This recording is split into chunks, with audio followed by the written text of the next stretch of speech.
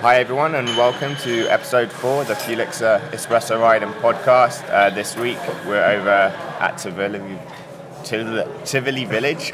Tivoli. I think the Italians pronounce it like Tivoli. Tivoli.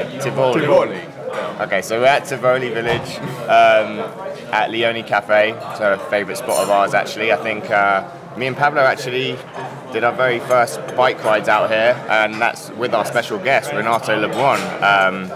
He's a spin instructor, works over at Trader Joe's in the wine department over there, and really likes coffee. He's a big foodie, so it should be a pretty fun conversation.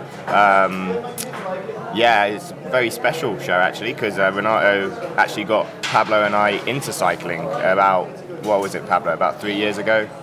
Yeah, just I think we're right on that date exactly. 3-year anniversary, coming up. Yeah. So Pablo and I met at David Barton Gym upstairs. I think it was spin class, right? Yeah. And Renato holds a pretty grueling spin class. I had no idea what I was doing. All I knew was just sweating a lot. Turning blue on the pedals. Yeah. Anyway, with that, do you want to give us a little intro about yourself, Renato? Surely. I've been teaching indoor cycling classes. I hate calling it spin because I feel like I missed out back in 1988 when I was riding in San Francisco. I had an old fixie riding through the hills of San Francisco. But then, heck, I was in my 20s, so it was easier to ride. So are you 30 now? Yeah, that would be nice. More like 55 plus. I'm the old fart in the group. But I've been teaching indoor cycling since before the term was coined in 1992. Johnny G came up with the term spin, and I've been doing indoor cycling in a jazzercise room. That's how old I am, back in the Bay Area. And so, did they play jazz? Actually, it was weird. It was put on by, I guess, Jane Fonda and a whole group of women. They did jazzercise in an aerobics room. It was really funny because a bunch of cyclists in San Francisco, when the weather was bad, we would go in with our rollers and these Kreitler. I had a Kreitler roller. And I would put my bike on it. We'd have a boom box in front of the room and start riding. And we never knew that was going to be called spin down the road. We could have made money. It sucked that we should have planned that. So I've been teaching since 1988. And when I came to Vegas, I made it a point that I liked the sport so much that I wanted to introduce a bunch of people who actually had the potential in the cycling room to get out on the road. And like what I did with you guys, I just basically said, hey, you want to try getting out on the road. Yeah. And I've calculated over the years in Vegas, since the time I moved here, that's over 100 people that I've brought out on the road. It's just insane. It's like 4 to 6 riders a year. I must say, you do a good job with that transition from the spin bike to the road bike, because it is really different. Pablo made a joke the other day. He's like, I think you taught us when you're walking with your bike, you hold it from the saddle. That's right. There's me on my first day. I was walking around my bike with 2 on the hands handlebars. on the handlebars, and Renato's like, dude, okay, gotta hold that from the saddle. Yeah, it's just not classy. You're the first one who told me that. Yeah. I was like, oh my god, I'm starting off really bad here. And he's like, you're gonna fall. Don't worry. I'm not gonna fall. Definitely fell my first game. Yep. I always tell people you're gonna fall twice, at least twice. And the first time you're gonna fall is the most ridiculous because you look like Charlie Chaplin in Slapstick movie. You unclip to your right and you fall left. It never fails. 90% of the riders do that. It's Tell me hilarious. what clothes to wear. He was like, you need to get this. Your socks need to be this length. Yep.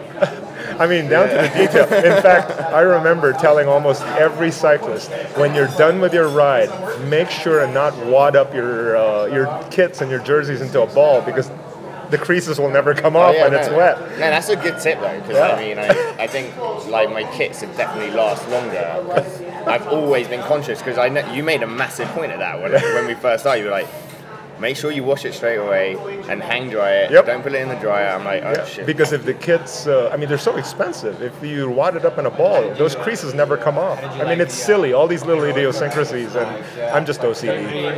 Yeah. They're all great. So back on the spin class, how have you seen that evolve? Like, do you see more like serious people getting into it? Or it's interesting because back then, when Johnny G made it really popular, it pained me to watch those classes. And unfortunately, in order to be able to teach, I had to be certified that way. And these guys would drop the saddle and just spin 130 RPM without any resistance. I mean, they were just destroying their knees, and I thought, this is insane. That's the worst way to ride. And I've always ridden based on heart rate and RPMs, and then eventually wattage, when wattage was available, when power meters were available on an indoor bike. But back then, I wanted to make sure there was some resistance, because these guys were just destroying their knees.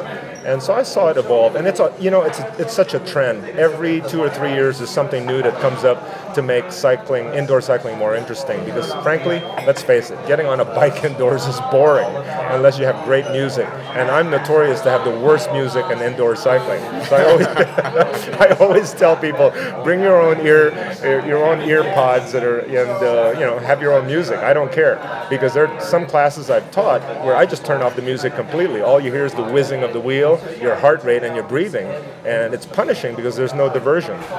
And that's really interesting, because like some instructors are like, if they get really offended if they see someone with like earbuds on. No, not me. I've always been the guy that, frankly, if you don't like my music, I don't care if you put earpods on, as long as you can hear whatever I'm barking. And I'm one of the few instructors that doesn't teach what I call synchronized swimming. I don't tell everyone to get off the saddle and get on the saddle at the same time, because everyone has a different fitness level. If they want to get off the saddle anytime they want, go for it. All I care about is your wattage, your heart rate, your RPM, and that's how I've taught. How many people go to a first spin class and then don't come back? Oh, that's easy 25%, 30% drop-off rate. Yeah. And frankly, I tell them, my classes have zero entertainment value. It's a workout, not a fun out. If they don't participate or they don't like the way I teach, I say, great, there's so many other instructors out there that are far more entertaining. Those are the hoo-hoo dancing on the handlebars cycling classes. In fact, heck, now with Soul Cycle, I laugh because since when do you see a cyclist out on the road with dumbbells? I mean, it just kills me how they're doing that. What is Soul Cycle? I haven't even heard of it. Oh my gosh, I've seen it now, this Soul Cycle, where they're teaching these classes and they're dancing and hooplying, and their marketing video, if you see it, I'm thinking, it obviously doesn't work, because I hate to be disparaging, but everyone's fat on the video. So obviously the classes don't work, but that's so entertaining. Everyone's doing that. It's called Soul Cycle. It's a great business model, right? It is. They're attacking like the masses. Correct. But do you feel like it's diluting the quality of cycling? Correct. And like the idea of what a cyclist or what cycling should be? It's gotten to the point now where all these new cycling studios popping up in all the major cities like New York, LA, San Francisco, Chicago. 70% of the classes are these Soul Cycle and high entertainment value classes, and only 30% are known as performance classes. And that's the type of class that I would teach when Danny Cam goes out there and teaches. There are a few road cyclists that actually teach it based on performance rather than entertainment. And, I guess you burn the same amount of calories, but not everyone likes it. It's kind of like music. Some people like heavy metal, some people like pop, some people like jazz, and we're just accommodating the guys that are serious cyclists. Yeah. Do you still get off and then walk around the room a little bit? Oh, yeah. As I get older, it's gotten to the point now, the last 10, 12 minutes of the class, there's no way you're going to find me on the bike, because I just can't bark and ride that hard anymore. I have to get off the bike. And by the time, you're saying about 10 words to a sentence to motivate people, I'm out of gas. I just can't do it anymore. So I get off the bike. And I think it's a good touch, though. It's personal. It is. You go up to each one. And I look at each one's meter. And it's funny, because when I go to their power meter, they're picking it up because the instructor's coming over. Yeah, so it's great motivation. Yeah. I don't even have to say anything. I just show walk the numbers up. for a minute. That's all you gotta do. And I look at their caloric burn, and I say, and if it's under 300, I always tease them. I say, wow, you could have just gone upstairs to another bike and not take my class if it's under 300 calories. That's funny. So we had Tour de Summerlin yesterday. Yep. Let's talk a little bit about that. That was a pretty successful event. Yeah. You've been, involved in that event for Since what is it? It was the 15th. Right. 2005 was the first one. I got involved about 12 years ago, and I've seen it grow from, gosh, back then it was 60 cyclists, and that was big then, 50 to 60 cyclists, up to its peak at 650 cyclists. And it's all dependent on weather. A lot of people. Yesterday. But you know, it was surprising. We looked at the numbers. The registration was in the 350 count, but we thought, 200, 250 riders to show up, and there were over 300. So that's amazing. It's a good effort. I mean, I was thinking about riding, and I definitely decided not to. You know, when you've got 30, 45 mile an hour gusts, for some people who've never experienced that, that's an epic ride for them. But I'll never forget Tour de Palm Springs one year. It was the year before you guys rode for the first time. Steve White, myself, there were about 6 of us that went out to Palm Springs, and that was the year they had a 40-mile-an-hour sandstorm at the windmill farm, and we're all listing 20% to the left. I'm looking for the biggest guy I could find so I could draft behind. There was nobody there. Everyone was skinny, and I realized I was the biggest guy. They're all behind me, and I'm thinking, this sucks. I remember you telling me that story, like the dinner before that ride, and I was just like, why are you telling me this right now when I'm about to ride this tomorrow? Like, that was your first big ride. It's always windy, that ride. Yeah. It goes through that wind farm. The windmill, right? yep. Like, you're like literally, you've got those like huge like, windmills. Yep. Like right there, you're like, why? They're here for a reason. Why do they route it? It's like the first 10 miles, I think. Yeah, it's the first 10 miles. As soon as you make that left turn before you climb, you know, it's about... It's just like the first like 15 miles of that ride is like, it's like the wind, and then you get those like rollers. And then after that, it's beautiful. It's a cruise. It's a great entry ride. It is. You learn, like if you just started, I mean, you have to learn really quickly technique because of the wind. That's right. And then you get to, just chill and just get on someone's wheel. The only thing is, if they do have a sandstorm, it really is a whiteout. You can't see further than 2 bikes in front of you. But it's a good season opener because it's the first ride of the year. Unfortunately, it keeps getting earlier and earlier. I think this year they had it the first week of February when it's flipping cold. I mean, it hurts when it's that cold in the morning with those winds. So Pablo and I must be some of your best students because we started like spin class in like September, and then we did Tour de Palm Springs in like February. It's so funny. The only other person that, I think it was Andrew Leon. I'll never forget, he took my spin class, and then I said, all right, get on the bike. That was in January, and then he rode Tour de Palm Springs within 4 weeks. I said, man, you're insane. But he did. Yeah, I remember you telling me about him, and he just grabbed everything really quickly. He did. I remember going up Villa. He was like, this is my first ride. He's like right behind me. Yeah. I was like, man, he's into it. He got into it. Yeah. And you know, that's the thing. The sport gets very addicting. Unfortunately, equipment gets expensive. If you get all the weight weenies buying newer bikes and lighter bikes, I keep reminding them, just take my class. You'll lose a pound. And you just saved yourself $1,000. No, you're right. You become like obsessed with almost everything, like whether it's the equipment, losing weight, training. Like it's really hard. It's gotten to the point now where I remind people, you know what? Gone are the days when I'm that competitive and aggressive. I ride for myself. If the weather sucks, I'm not going out there. If I feel motivated and the weather sucks, then I'll do it.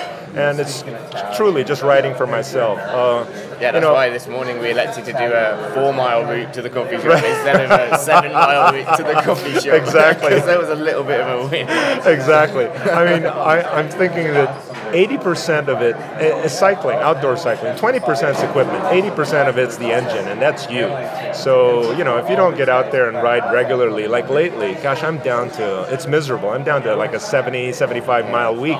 There was a time I used to ride 200, 250 miles a week, and Steve White and I would go out for, he would punish me. He would say, get on my wheel, and I would stay on his wheel for months because, back then, around 2001, I was on a bike ride and I crashed, and, when I crashed, they took a CT scan, and I thought, gosh, I'm hurting, and they found a tumor. I ended up with cancer. I had a GIST, the gastrointestinal stroma, and lucky for me, knock on wood, I got out of that one quickly. They removed the tumor. It was malignant, but it didn't metastasize.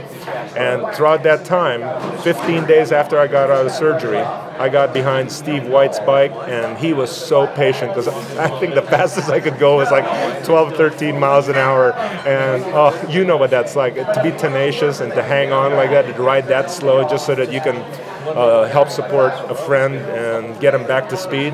And kudos to him. I stayed on his wheel for months until I got back up to speed, and I still thank him for that to this day. And Steve White's awesome dude. That guy's a diesel. He also, I remember he inspired me one time when I was just like suffering up Villa. Yep. He just came up, next to me. He's like, all you got to do is let go. Once you let go, you're good. That's right. And like, I still, to this day, when I'm, feeling like I'm just like, I don't know if I have anything left, I almost like remember that. Just like let go. And there's something that happens to the legs that just like, that's right.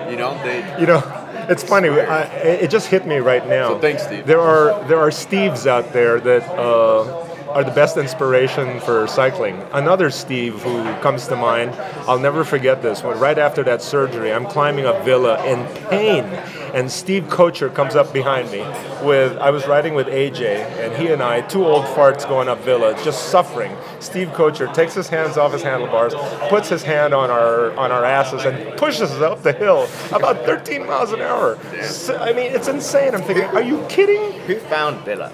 Like, who was the first guy? This is going to be the most famous road in Vegas. We discovered it, right? Like, we need to get him on the podcast, or her. Yeah, him or her. I have a feeling that was done back with, it was the first McGee's ride, and I'm trying to remember. It might have been, oh gosh. Yeah, so the McGee's ride, that goes every Tuesday morning. When did that start? Oh, that was years ago. That started around 2002, I believe, or 2001. And has the route always been the same? Yeah, pretty much. Yeah, it was. So it must have been a few years before that. Someone was like, I can't remember who the guys were that started that, but again, it was just a handful of guys. Track down when the subdivision was built, and then see who was riding around that time or something. So cycling's one of your passions, right? Your life passions. And I think I think grapes are another part of your passion, right? Well, that's why my nickname in almost all my sign-ons on the internet has always been Vino Velo. And the coincidence is Gary, the guy that owns Cliff Bar and Cliff Family Wines, his winery is called Vino Velo Vino. That's the exact opposite, and that's how we met back in the day in the 70s. He came out with Cliff Bar, and I knew him in San Francisco, and so we used to ride. He's 10 years older than I am, but that guy's made millions with the winery and with Cliff Bar. And so that's always been my passion, is coffee, tea, wine, cheese, whiskey, and chocolate. As far as I'm concerned, those are the 6 major food groups. And so that's my specialty at Trader Joe's, is coffee, tea, wine, cheese, whiskey, and chocolate. I'm never disappointed when Renato selects a wine to me. I'm not a big wine person, and then I'll go to somewhere and buy a $20, $25 bottle of wine. I'll hate it. Go to Trader Joe's, get a $3 bottle, and it's fantastic. It's funny how I got into this. Back in my college years, I was a fencer, and fencing, you tend to be lopsided because if you're right-handed, you're always lunging to the right. So your right ass is bigger than your left ass. So in order to even out and to build my endurance, I got into cycling. And in San Francisco, as a cyclist, you get immersed into the coffee and wine industry, because that's the passion of almost all cyclists. Those messengers that deliver for all the law firms and all that, these guys are insane. I mean, they ride those fixies, dodging in and out of cars, and the reason why they're so wired is they get a quad shot of espresso every hour. And that's why we had some of the best coffee houses.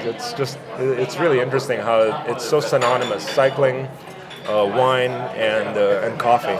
So that's always been my passion. So what's your favorite wine? What should people be picking up right now? I tend to be a Cab Franc guy. I won't mention any brand names, but I like Cabernet Franc over Cabernet Sauvignon because it's got that earthiness, it's got the tannins, the structure. It'll shrink wrap your tongue. Heck, it'll grow hair in your toenails if you drink it right away. You have to let that sucker breathe about 20, 30 minutes before you start drinking that. Good decanter, huh? Yeah, I use a decanter. I'm not a gadget person. A lot of people own those little Venturis that add air into the wine, but that's Every pass through there is the equivalent of 1 hour breathing time. So I always tell people, go old school. Use the decanter, let it breathe so you feel the wine develop. That does make a big difference. Oh, it's huge. Does the material of the decanter matter at all? No, yeah, it has to be glass. The more inert, the better. Don't use any plastics or polymers. Glass is still the best. And it's funny because just recently they came out with wine in a can, and it's legit. I mean, I tasted it. It was made by Underwood in Oregon, and it's a can, looks like a beer can. And it's $5.99, and these cans are the equivalent of half a bottle. So this is like a $12 bottle of Pinot Noir. But tasting it, drinking it straight out of a can is just nasty. No matter how good the wine is, you have to pour it in the glass so it opens up. And there's no like metallic. No, there's no metallic flavor. It's just that the wine is so tight when you open up that can. It just, and I see the purpose. It's great for picnics, for pools or events. But you still have to pour it in a glass, because if you drink it straight out of the can, the wine's just so tight. You can shotgun some wine now? You can. It's so funny, because ever since I saw that, I thought, wow, the cops will never question it. It looks like a soda can. That's hilarious. So that's how you prep wine. How do you prep your coffee in the mornings? Like, what's your preferred method? I have an old school La Pavani. This thing has got a pull arm, and it's got a boiler in there where you 220 volts, you pour water in. I mean, it's old school. It takes, I don't push buttons. It takes a solid 5-6 minutes for me to make coffee in the morning, and it'll pull a ristretto, a double or a quad shot, and it's an old machine. That machine's from 1963, and it's all copper, and I polish that thing about once a year, and it's got a little crank. And no, I don't put milk and sugar. It's just a straight shot of espresso. Different from my AeroPress. Have you tried the AeroPress? Yes, I have. It's good, right? It is. It's good coffee. See, that's called direct contact method. I'm really a coffee geek. I mean, I was a roaster back in the day, so that particular style of coffee doesn't have any filters that separate the bean from the water. There's no paper. It's all metal, so you get all the oils, and that makes a big difference. Just like French press, AeroPress, French press, all that. It's called the direct contact method. So when you see coffee and you see that sheen that looks like an oil slick on top, that's a good thing. People think that that's because you poured it in a dirty cup or had... because you get that with the AeroPress. People think that that's soap from your dishwashers. I said, no, that's actually oil. That's flavor from your coffee. If you run coffee through a paper filter, you won't get that sheen. If you just use direct contact method where it's metal or French press, no filtering, that's the way to drink coffee. It's ideal because you're getting full flavor. And where in your mind are the best beans coming from right now? Oh, wow. There are so many coffee geeks right now creating specialty coffees, artisanal roasts. It's not so much where the beans come from, but it's the roasting style.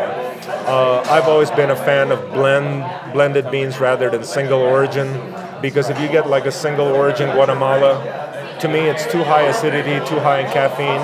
If you get a single origin Kenya or African coffee, it's just too tannic.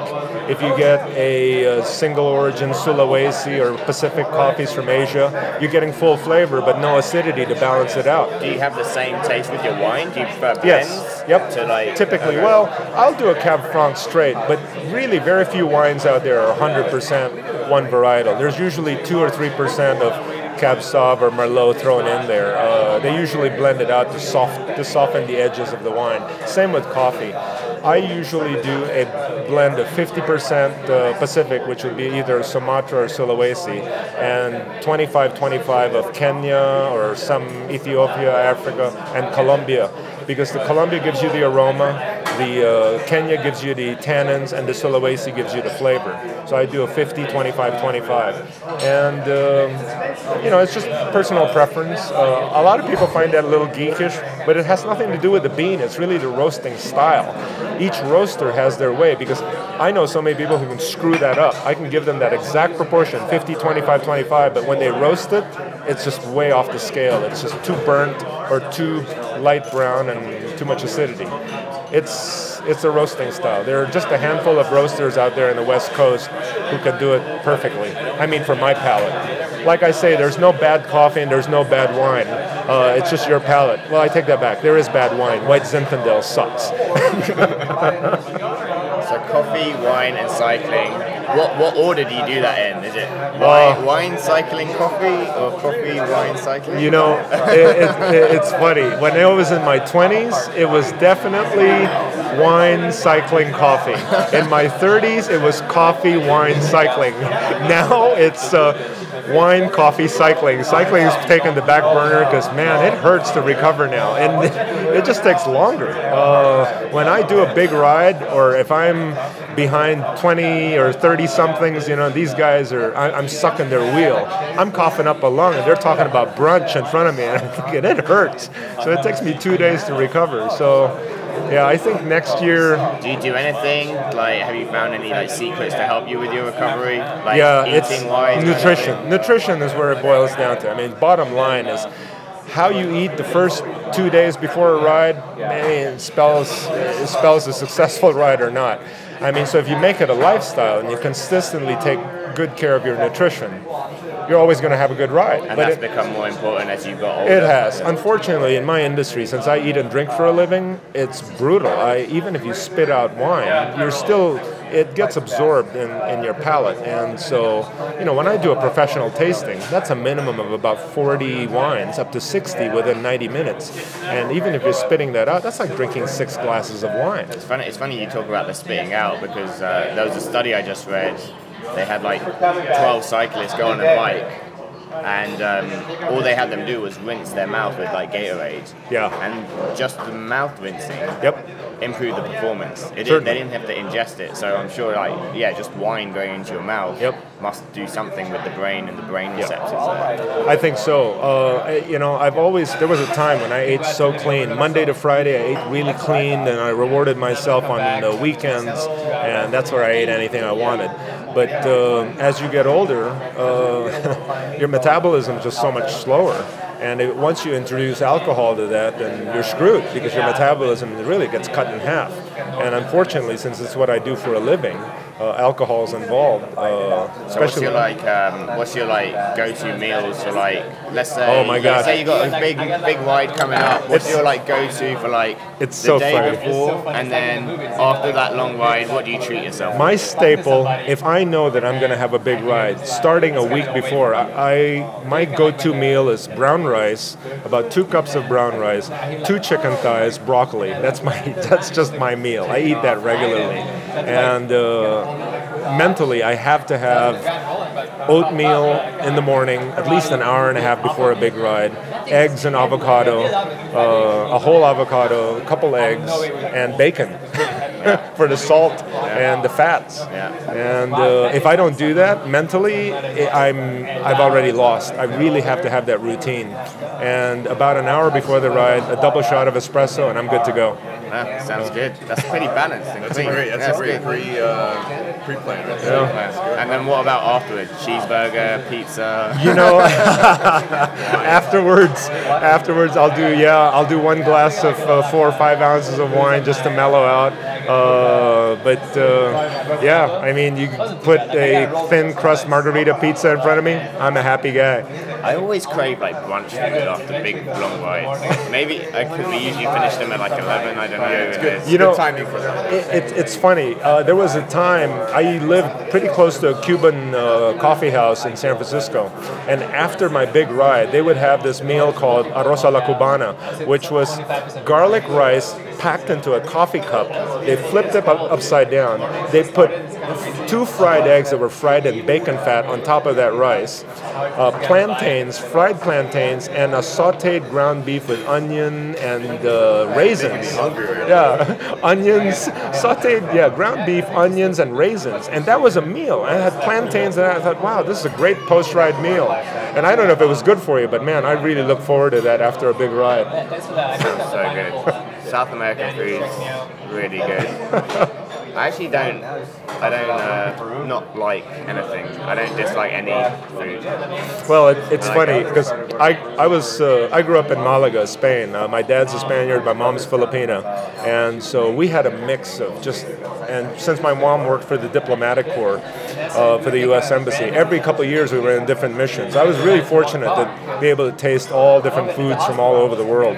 And my meals now every week are just an amalgamation of all these different cultures. And I'm glad that I don't have a restrictive palate.